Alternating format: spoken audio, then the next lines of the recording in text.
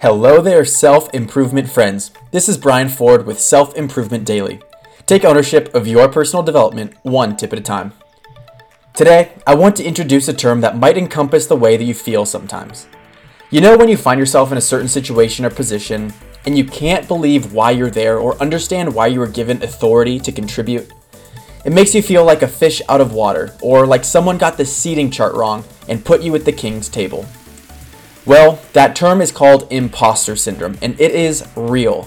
I mean, every single day when I upload a new episode, I am dumbfounded by why I am the one that gets to be a part of your day. Don't get me wrong, I appreciate you having me, but sometimes I feel like I'm in a position where I don't belong. Well, guess what? That's just about everyone in everything. You know why? We use social media as a point of reference for ourselves and the progress we're making in our own lives. Not only do we have access to the everyday lives of celebrities and wildly successful people, but we see only the best version of our peers.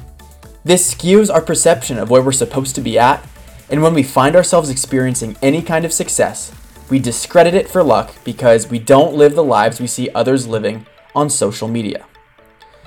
But what you should find solace in is that anytime you pursue an opportunity or are invited to contribute, it's because someone else selected you and believes that you belong.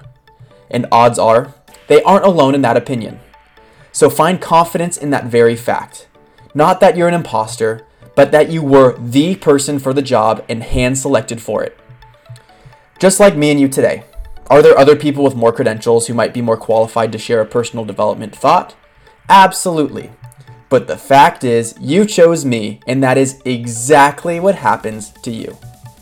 Thanks for listening. And you know what? Share this episode with someone who may feel a little like an imposter and could use a little validation.